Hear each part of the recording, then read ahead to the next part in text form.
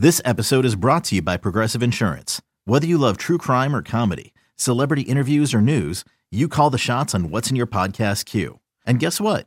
Now you can call them on your auto insurance too with the Name Your Price tool from Progressive. It works just the way it sounds. You tell Progressive how much you want to pay for car insurance, and they'll show you coverage options that fit your budget. Get your quote today at Progressive.com to join the over 28 million drivers who trust Progressive. Progressive Casualty Insurance Company and Affiliates.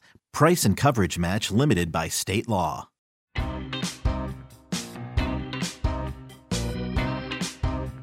Hi, everybody. Happy New Year. Welcome back to the Yankees Magazine podcast. I'm Hillary Georgie, and with me today is Nathan Macaborski. Hello. Happy New Year. And John Schwartz. Hey there. How's it going, guys? How was your New Year's holiday? It was good. I already broke my New Year's resolution today. Which was what? You weren't on our last episode, so we don't know what your resolution was. Well, I realized that I drink a lot of coffee, and it often comes in a paper cup on my drive into work. And I was like, this is stupid. I use too many paper cups, so I'm going to start like bringing my own mug to these places. There's literally a paper Starbucks cup sitting right there. Yeah. Nathan, is carrying And a there paper you go. cup. Broken resolution. First day on the back, January 2nd. So I'm going to do better tomorrow. I'm still going to make a change. You got a whole year. You can do it. Any change makes an impact. So. Is your plan to drink less coffee or to buy less coffee? Or to just use a different cup Just for your coffee? use less paper cups. Okay. Same amount of coffee, probably the same amount of buying coffee, but less paper cups. Can I tell you, I've been really spooked by the straw thing. Because I can't use paper straws, but I can totally also recognize that this is a huge problem. My local coffee shop started selling bamboo straws, which I don't think I'm quite ready there yet. I mean, I don't really ever use straws. So. I never use straws. I also have a bamboo toothbrush because, fun fact, or not so fun fact, every toothbrush that has ever been manufactured that has been made out of plastic still exists in the world. They don't biodegrade. So I switched to a bamboo toothbrush about a year ago. All right. I tried metal straws, and I couldn't do it. It made, I like cold beverages, but it made it way too cold as it went into your mouth. But I made a go of it. But now I've just wasted metal straws. How about you just don't use any straws? Is that an option? I usually don't use straws. I'm just wondering, genuinely wondering. But if I order something that has a straw in it. That's true. If you get an iced coffee or something, it comes with a straw. Right. And I'm trying to, I would love to decrease my reliance on straws this year. You got to ease off the juice boxes. Get those Capri Suns out of here. You're letting everyone know my secrets. Hey, should we talk about baseball? I guess. It's still January. Baseball's still quite a ways away, but we're still doing baseball work, We still got a lot in the hopper. John, you did an interview with Aaron Boone. What, last month? December? I did it last month. I did it actually, I believe, the day before the 1-year anniversary of his press conference. Okay. So that was the day between the 1-year anniversary of his being named and then his press conference. So I felt like it was a really good time. I definitely wanted to look back, and I had questions, of course, like everyone does, about 2018 and the way it ended. But what I was really interested in was just how he approaches his first real offseason. One thing that I got into early in my line of questioning with him was, he didn't have to hire coaches this year. He didn't have to learn where his office was or learn where to park or, learn who he needs to talk to if he needs a guest pass into the building or something. All those silly things that obviously we take for granted. Logistics. Yeah. Yeah. He didn't have to do any of that this year. And instead he took some time off, obviously, as he should have. And he spent some time in Tampa, which was good too. But for most of the offseason, he's just been coming into his office here at the stadium and kind of just going about his business. And I'm just curious what that means and what he is looking to do. At one point I mentioned to him, you're not a football coach. You're not sitting in here trying to diagram a play that can't be stopped. That's just not how baseball is. He can sit here and draw up lineups all day, but it doesn't matter. He's a manager. There's only a certain number of combinations once you get down to it. And so what he explained is kind of what you'd think. And so what the work, the unstoppable play, if you will, is just making sure that he has an open line to the players, an open line to the trainers, that he's just doing everything he can to be in constant contact without being overwhelming. It is the players' off season, and like all teams, the Yankees find it important to let the players kind of go their own way during the off season. But he's checking in every day. He checks in with a few guys. And it's not just players; it's also just people around the building. And I thought it was interesting just to see kind of like how the abrupt and disappointing ending to 2018 is translating into his preparation for 2019. What did he say about 2018? Did you talk to him at all about, how the first year went and the ups and the downs and all that? Yeah. So the key thing to remember about Boone, I think, is, and if you go back to last year around the time of the press conferences announcing his hiring, everyone wants to talk about the home run. And I'm not going to pretend that he doesn't want to talk about it. He has a picture of the celebration after the home run in his office. But he's very quick to say, but it ended badly, that the Marlins celebrated on their field.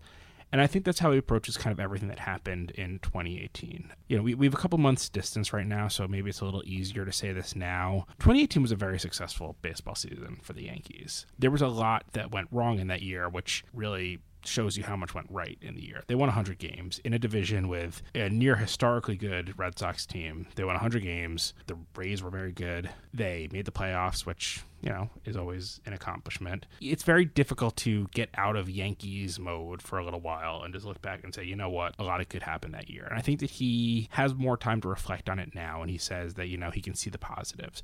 But he's also a guy who, says that he watched a team celebrate on his field this year, and that stands with him, and he doesn't like it. I wouldn't say that he was necessarily willing to go as far as maybe some people would have wanted in terms of looking at some of the choices he made in those playoff games. But, one point that we talked about was, Alex Cora, the Red Sox manager, went into that series basically saying that I'm going to manage this series differently than I've managed every other game. Mm-hmm. They're both rookie managers. They've both never done this. His approach was every single out is the most important out of the season, and I will bring in any pitcher to get that out or use any hitter to get that out. And the fact of the matter is every single thing that Alex Cora did in that series worked. Mm-hmm. If some of those things don't work, like bringing Chris Sale in relief, then he doesn't have a starter the next day. If it fails, then you're sitting there and you're saying, man, Cora overmanaged. But they all worked. So the question is, do you say to yourself, the lesson of that is always make every aggressive move and do the opposite of what you tell your players, play like it's the regular season and just, keep your head clear, but do you have to manage like a man on fire? Mm-hmm. Or do you say, no, this game is just so random, and the fact that one guy's choices all worked and one guy's didn't, I don't know. I don't know the answer to that. I think there's very compelling and fair arguments to say that he should have, pulled Severino quicker. They should have pulled CeCe quicker. I think that you do have to say this is an elimination game, and you can't lose it with a pitcher who's not effective. I think there's reason to believe that, but I also think that it's very difficult to stop doing what got you there and change everything. I don't know what the right answer is. Yeah, well, it's baseball, and anytime you lose a game or a series, there's plenty of second guessing to go around. You can do it about anything. But to go back to something you had brought up earlier with your conversation with Aaron, just about how he doesn't have to do so many of the little things this offseason. I would think, what's your opinion? Should that benefit in some way? Will this manifest itself in some sort of positive way for him, that he doesn't have to think about all these things this offseason? I hope so. Although, again, and this gets to the same point as we were just making with, the moves. Baseball, you have to be careful not to overthink it. I don't know how I would deal with 5 months or 4 months of sitting in my office trying to plan for the next game that's 4 months away. I think that, not to say that I have a total handle on exactly everything that he did in spring training last year, but it'll be interesting to see what small changes there are. I didn't get any impression from any of the players or the coaches that it was a inefficient or unsuccessful spring training or anything like that, but I'm sure that there's more time now for him to look at scheduling and things like that and see what he likes and what he didn't like. So I think it will. I think it will have an impact. I think he will be a better manager in 2019, whatever that means. Mm-hmm. Does that mean the team's going to win 101 games and therefore he's a better manager? Or does that mean if they win 99 games, he's a worse manager? It's just again, it's just baseball. Yeah. And, I never want to act like we shouldn't analyze this stuff because I'm not looking to cash unemployment checks. But at the same time, I don't know, man. I think that he's just kind of a guy who really wants to get back at it. Yeah. And one of the great things about the baseball season is that even if you want to, you just don't have that much time to reflect during it because there's another game tomorrow. And then suddenly there's not another game tomorrow and you have absolutely too much time to reflect. And, the thing is, you can't win as a manager. Maybe Alex Cora did win last year because he was so effective in the choices he made. Right, he inserted himself into and good for him. The winning strategy. But with Aaron Boone, we're talking about a guy who literally has one of the most famous athletic feats in the team's history, but he can't do that now. He can't impact the game that way. And I don't want to say it's like an umpire in the cliche where you only notice them if they screw up or whatever. I think you can notice a manager doing well, but he can't fix a problem, in the players moment. have to play. Yeah. And I think that's just hard. And I think he really is a super competitive guy who enjoyed being a competitor again. I think he was a good analyst. I was surprised when he took this job because it seemed like a lose-lose in a lot of ways to me, to have your first managerial experience, assuming you wanted one, be with a team where you have this legendary moment. Like he basically had a perfect Yankees career that lasted 4 months, And you came into a team that was 1 win from the World Series. Yeah. And I always wondered what he was thinking doing that. And I think that the answer was just he really, really loved competing. Yeah. And I think he's looking forward to the same thing. This is like a very strange, it's January 2nd right now. And we're all sitting there just like he is, waiting for, the notification of where these guys are signing or who they're signing with. And yet, if you simply just go right now and look at the Yankees lineup right now, today, without Manny Machado having decided where he's playing, without Bryce Harper having decided where he's playing, all these things. If you look at the Yankees lineup right now, it's just hard to see a hole in that lineup right now. Right. And obviously Didi's hurt, and that's a problem. And maybe Tulowitzki's awesome. But this is a very good baseball team, and we're going to sit here for the next 3.5 months until the team gets ready to break camp, wondering how it can become a better baseball team. But Aaron Boone's in a really good position where he's managing an exceptionally good baseball team. Now, the problem is the Red Sox are really good. The Rays showed that they're very good. Mm-hmm. So it's going to be just an interesting season again. But it was fun to really talk to him about just what year 2 is like and what the emotions are of, when I spoke to him, like I said, it was December 5th, I think. He'd kind of been brooding for a month and a half at that point. And you could see it in him. I was going to say, how did he seem? How did he feel? What was his personality? Like, was he light? Was he airy? Like, how did he sound to you? I mean, he's an airy guy. He has a playful tone to his voice with a little bit of an edge behind it, I think, in the sense that he's a nicer guy in terms of his cadence and the way he sounds than, say a Joe Girardi, who's a little, gruffer and a little harder.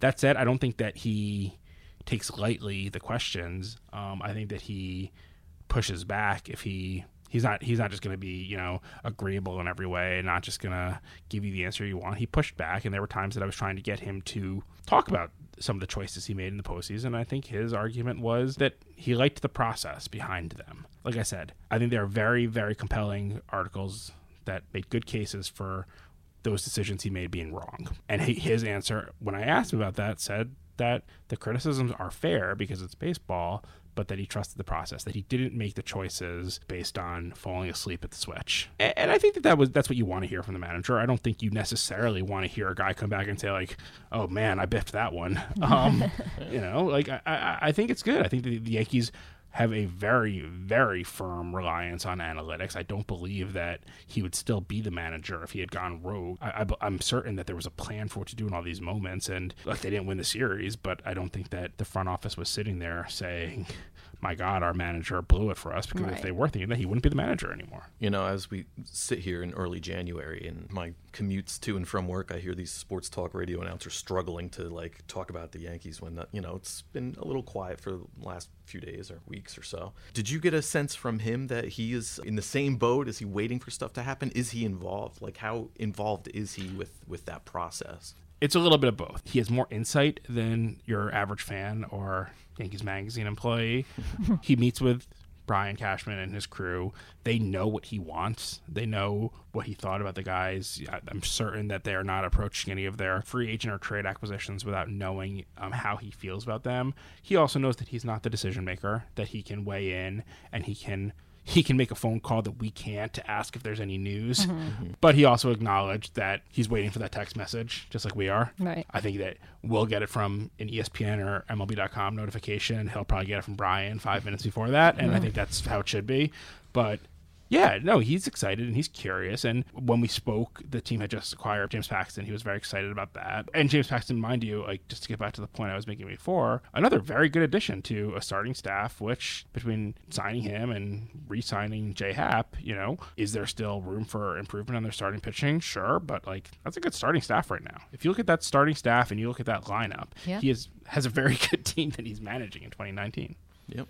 There'll be plenty of expectations to go along with it. There will be, and it might even be a little easier because the Red Sox won it last year. I mean, easier, you never want to deal with that, but like last year we kind of sat here on this time and said, look at this 120-win team, best ever, whatever. I don't think we all saw JD Martinez being exactly what he was. But, this year the team has got some punch that it needs to, throw. It needs to knock off the Red Sox a little bit, and everyone was chasing this monolith of Aaron Judge, Giancarlo Stanton, Luis Severino, blah, blah, blah, up and down the list. This year, maybe we see a little bit of the plucky team that we saw in 2017. I don't know. You asked him about whether he had any regrets or second guesses or whatever going back to 2018. What about, did you talk about any on the flip side, was there a positive moment? Did he have like a favorite memory that stood out from the season? The one favorite memory he had, and it's not surprising, it's not a single moment, it's a comeback. I don't remember the exact date, I apologize, but it was an Aaron Judge homer off Craig Kimbrell in May, and it was during the Yankees' crazy streak. And it was just part of a moment when, everything was going right for that team. Mm-hmm. And if he doesn't want to take too much of the blame for a loss, he's not going to say that he made that streak happen in any way, but it was an awesome time to watch, and he just always felt like it was going to go right. And that was just a game when I think it was Gardner hit a triple, clear the bases, and then Judge homered right after that, and it was a pretty awesome win. He has a lot of things like that, though. He went down a pretty good list to me of exciting moments. And also, and this is something I cut from the story, he also went through a pretty full list of the times he was ejected this year. I was curious about how the difference between being ejected as a manager and as a player, which only happened twice to him in his career. But yeah, no, he got a lot of joy out of this year. I think that's extremely clear. He appreciated those moments. I said that he, back in this for the competition. There's no question he's also backing it for the camaraderie. He loves the room. And obviously he's in a different role now than he was when he was a player, but he loves his clubhouse and he loves being part of this group. And, he could, I only had a certain amount of time with him and I did want to talk about some other things, but I have no doubt that if I would have gone 1 through 25 on the roster and asked his favorite moment from each of those guys, he would have had a very specific anecdote for each of them. Yeah, he seems like that type. Well, John, when and where will we be finding this story? Well, we're going to hopefully soon after we listen to this, we'll have it online. Sweet. Let's get some Yankees fans thinking about something that's not a free agent signing. And then it'll also appear in the spring issue of Yankees Magazine on sale right when the team reports to Tampa. It's spring training. Oh, man. It's still a ways away, but your story is coming out soon. So fans, be on the lookout, yankees.com/magazine. And coming up, we'll talk about another story, one that I wrote during this offseason, full of fun, exciting times. Hi, this is Aaron Judge. You're listening to the Yankees Magazine podcast. Okay, we're back. So I wrote a story as well. Actually, I wrote a couple stories. But this one is much more specifically about the Yankees and Luke Voit. So I traveled to St. Louis back in November, and I spent a lot of time with Luke in his hometown. It was a lot of fun. Was this your first Missouri trip? I had never been to Missouri. I think I might have driven through Missouri maybe once, but I'd never been like to St. Louis or any of that. And he lives outside of St. Louis, but you land in St. Louis. So what's it? He's in Wildwood, I believe, which is southwest of St. Louis. All right. So how was the trip? The trip was great. I went with our photographer Barry, and we spent a lot lot of time watching Luke in the gym, which is a sight is he to a big behold. gym guy? I don't know. He's not. He hates it. No, he spends like noodle arms and I spent hours, like actual hours. Just I felt kind of sad because I was sitting there watching him like pull basically 1,000 pounds on a sled. And I was like, maybe he wants me to sit on it next. Like I was waiting for him to be like, hey, can you get on? Because he had run out of like barbells to put on his sled. So he was like, give me those kettlebells. And he would put more weight onto the sled. I was like, he's going to put me on the sled soon. He's going to put me on the sled. This is the least surprising thing ever on both sides of this. But he was great. He was so nice. And he is so committed to being a star and proving to people that month in 2018 was no fluke. This is who Luke Voit is. This is who he wants to be. He wants to be a leader. He had a lot of big goals. I think I can, not to like hoot my own horn, but obviously I want to be an all-star. I want to win a World Series. I want to win a Gold Glove. I want to, those are all self stuff, but I want to like win, and I want to be a leader on the team. And I know I can play at this level, and I know I can have success at this level. And it's almost like I was a late bloomer. Like I was kind of hard-headed. My whole high school, college, even like a little bit of pro ball. But then finally I started taking stuff in and just kind of learning more about myself and truly at what hitter I can be. And it's kind of turning in. But again, I'm still learning, and I know that I can compete at the highest level with those guys, and whether it's the best guy on the mound or some average guy on the mound, like I'm still going to compete like he's the best in the game. And it's cool like getting to kind of have the guys like Giancarlo and Aaron Judge and all those guys to have in the lineup too. It helps, but I don't know, I believe in myself, and I think that's the success you have to be in this game. As much as it's a team sport, it's an individual sport too, because the team can't go, get that hit in that situation. Right. But you got to also believe that when you get out, the guy behind you is going to get you hit. And I think that's a mentality that we kind of instilled last year, and I think we'll roll into next year with that too.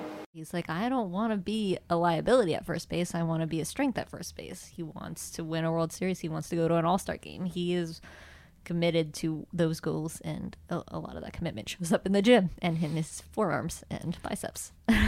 Obviously, it's such a weird place right now for Yankees first baseman because Luke Voit had a very good month. Mm-hmm. Greg Bird has had very good months. Sure. I don't think we sit here right now knowing who the Yankees first baseman is on opening day next year. I mean, we're sitting here, everyone's very excited about Luke Voit, but it wasn't that long ago that everyone was very excited about Greg Bird, to say nothing of any other changes that could still happen with the roster. But how do you think he's approaching just this uncertainty? Because like you said, I mean, when those playoffs started, he was the guy at first base, yep. And you can't knock that. But it's just a very bizarre position. I think it's certainly the weirdest position on this roster right now. For sure. But I think for Luke specifically, this is like not new to him at all. Like throughout his life and his career, he's always been in an uncertain position. First with football, because he had dreams of playing professional football and college football. And those dreams died due to injury. And then he had dreams of being the first baseman for the St. Louis Cardinals when he was drafted by the Cardinals. But even though he was successful for a while, he was blocked. So it's always been up in the air for him. And for him, it's always just been about like, just do the work, just keep showing up, take a hold of the opportunities when you get them, and prove to people that you can do the job. And that's how he's approaching this. He said, he's like, look, I was myself for that month, and people seem to like it. So I'm going to keep being myself and hopefully keep having success, and people keep liking it. When we do these trips to players' hometowns and stuff, we often get to meet other people that know them far better than we do, whether it's friends or family or whatever. Who were some of the folks that you ran into when you were out in Missouri, and what did you kind of learn about Luke Voit through those conversations? We met a lot of people. So we met his fiance, who was lovely, and no longer a fiance. No longer a fiance. Oh. They got married in the middle of December. So congrats to them. And she's obviously a huge supporter and is just so happy for his success and loves to talk him up because he's a pretty humble guy. I gotta say, on the list of Yankees schmoopy Instagram players, I think he's taking the number 2 position right now behind Clint Frazier, but he might be pushing for the number 1 spot. He's getting up there. They're young and in love. They're newlyweds. Newlyweds. Leave them alone, John. I met his trainer, Brian Fitzmaurice, because like I said, I was at the gym for many, many hours. So Brian and I spent a lot of time together as Luke was doing his reps. And Brian's been training Luke since he was about 15 years old, because that's when Luke got serious about like, this is what I want to do, this is who I want to be, and this is the work that I want to put into it. And Brian said okay, and every year he ramps it up because Luke gets stronger and stronger and bigger and better, and he wants to keep getting bigger and bigger and better and better. I met his former coaches when he was on a travel team who now run a training academy, batting cage in the area, and they said the same thing that everybody else said. This is who Luke is. Nothing that Luke did in September and October of 2018 was surprising to any of these people. Everyone was like, if you have seen Luke Voit play, if you have seen his commitment, if you have given him any ounce of thought or watched him for a single second at any level, you would say, oh, that's just what Luke Voit does. He just produces and he figures out a way to make a presence and have a presence on a team. So they were all like, yeah, of course he's a huge star. Well, why wouldn't he be? I loved, you really drove home in the story, kind of him always taking kind of the back door. Mm-hmm. This is just a guy who, doesn't seem to go the conventional route. And, one thing that stands out for me, obviously, is his hilarious triple in the wild card game, which, is a guy trying to celebrate a home run and then realizing, not a home run, but still lumbering his way to a triple. Lumbering is a gracious way to put it. Hey, he has one more triple in the playoffs than I do. That's true. But no, what does he say about that? Just the total lack of ability he seems to have to take the easy way or to have things go the way they're supposed to go. He fully acknowledges. He's like, listen, I know I'm not going to have the most skills. I know I'm never going to be the fastest. I know I'm never going to be the best, but I know that I can work harder than you, and I know that I can show up before you, and I know that I can do that extra rep more than you, and I know that my attitude, if I stay positive and believe in myself, can carry me through maybe the skills that I don't have. Me and my brother always wanted to be like the best, and we always weren't the fastest, the strongest, but we always wanted to, outcompete you, and whether that was with mindset or toughness or, just going to the gym earlier than you or staying later than you and being up earlier than you is, something we kind of always have instilled, and, we've always wanted to be the leaders of whatever, team or whatever sports are off the field or, in a, business setting or whatever. It's just something that we've always had. So, that's just part of growing up, and we grew up in the Midwest, and I think it's kind of blue collar too. So, that's part of it as well. That's that belief in himself and this perseverance that he just refuses, absolutely 100% refuses to give up. That I think has made him successful so far and will hopefully continue to make him successful. Regardless of what happens with the Yankees, I think Luke Voit has proven if one door closes, he's going to find another one or smash his way through another one. So I guess it's such again, this is like a January podcast. Like, this is what comes with the territory. But I'll put the question to both of you. Greg Bird, Luke Voit, or the field, who has more starts at first base for the Yankees in 2019? Yikes. No idea. It's so weird. No idea. No clue. I think, so Luke Voit believes that the job is his. Luke Voit says, I'm the starting first baseman for the New York Yankees. Whether that's true or not, whether that's his own belief or not, he says, I'm the first baseman for the New York Yankees, and that's his mindset going into this year. That's how he's preparing. And I think that has to be how Greg Bird is preparing as well, don't you think? Great point, yeah. It's certainly going to be one of the more interesting position battles to watch in spring training. Yeah, but it's so confusing to me right now, like what either one of these guys is, because we just don't know. This is no knock on Luke Voit. Like I said, maybe he is that player that he was in September, but I have to think he's not. He could still be a very good player, but I have to think he's not what he was in September. Brian Cashman himself was surprised when I talked to Brian about this. I was like, well, what were you expecting from Luke Voit? And he said, well, not that. But with that said, though, and I think it's important to mention from your story, Luke Voit was not a throw-in. Luke Voit was not someone who they looked at and said, maybe let's take a flyer on this guy. Right. No, he's been on Brian's watch list for more than a year. And they were right. They were right about what they saw from it. And whether or not it lasts, that was... They knew that he could have an impact. They didn't quite foresee the impact that he had in 2018, but they knew that he could be a player. They knew that he could, hit home runs and he could be an offensive threat and somebody who can certainly contribute in a meaningful way, which is why Brian wanted him and got him in that trade with St. Louis. But Brian himself was like, listen, I don't think any of us would have thought that Luke Voit would, lead the league in home runs in the last 2 months of the season. That was never a projection. We projected he would be a useful power hitter, but we didn't project that he would hit that many home runs in that short amount of time. And it's, I mean, look, we started this podcast talking about, Aaron Boone. I think this is going to be the most interesting thing to watch about how he handles. I don't know that either one. First off, these are both great guys. It should be pointed out. Neither Greg Bird nor Luke Voit, if they're both with the team for the whole year, is likely to cause a problem in the clubhouse.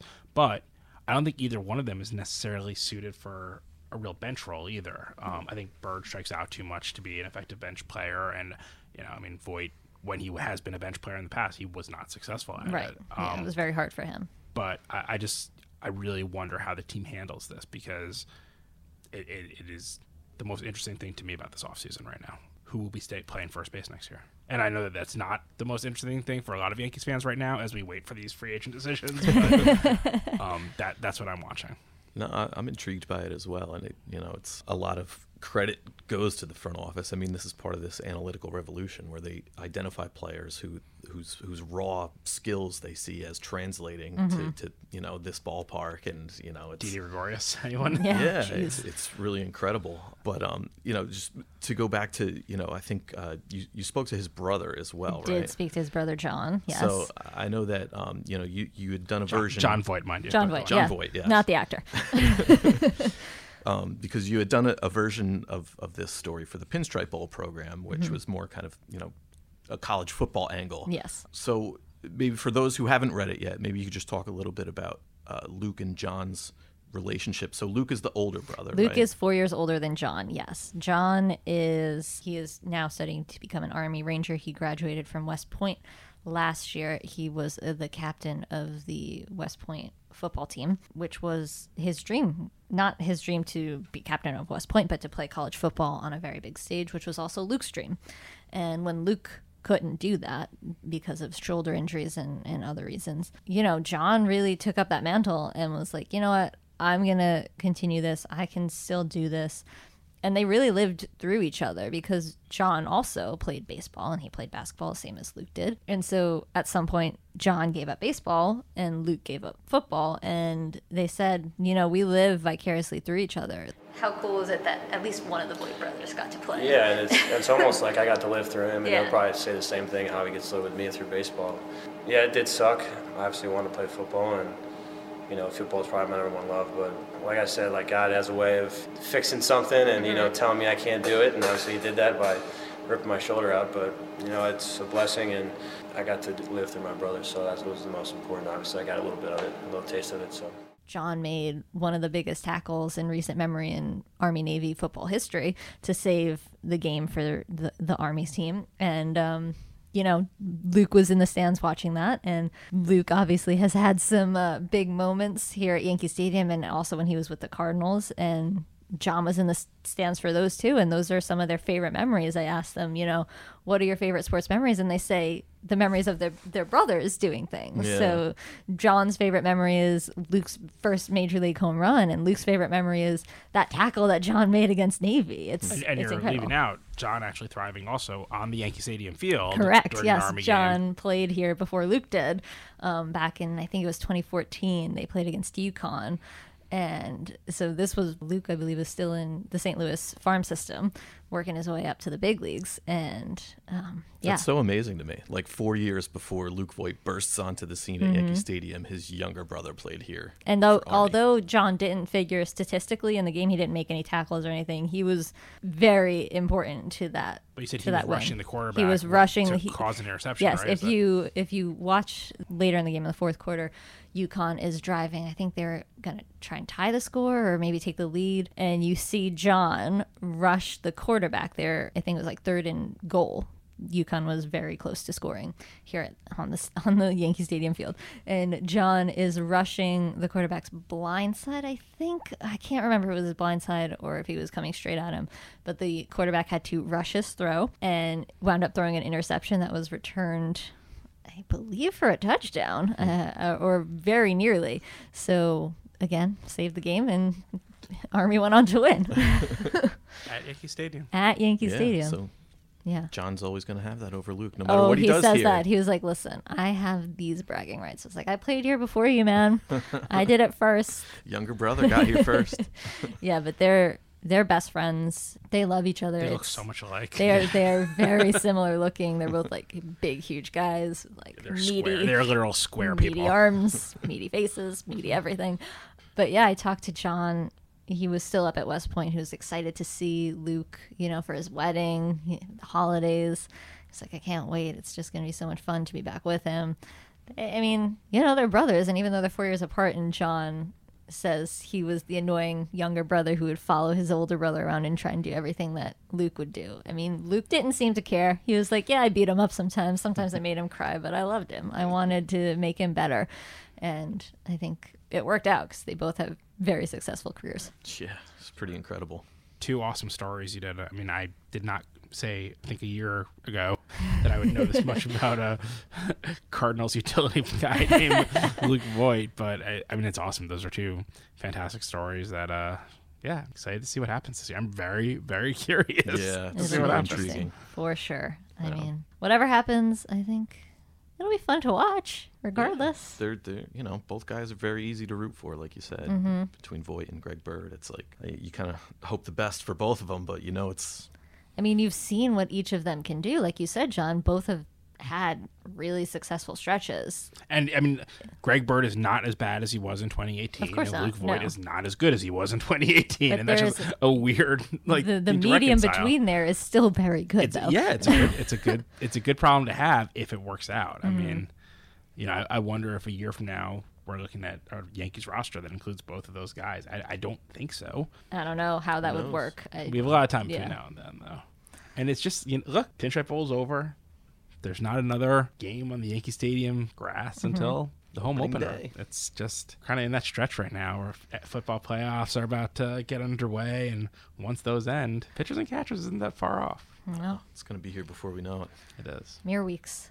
All right. Indeed. Well, thanks, guys. Happy New Year again. I think this is the last one we're legally allowed to say Happy New Year Please during. don't ever say it to me until this time next year. I don't want to hear it. Don't put it in your emails in February. I will make fun of you. On January 2nd, 2019, on my first time having to do it, I got it right, and I put the 19 there, and I was very proud of You it. didn't have to make that line over the 8, It was very easy from 17 to 18 because you could fix the 7 pretty easily by putting two circles You there. could. It still looked a little funny. 18 though. to 19, No, it's hard. You better get it right. Yeah. Well, I'm proud of you, John. Thank you very much. I was really fishing for that compliment. You're welcome. Keep going strong. Open up strong. Nate, figure out that cup situation.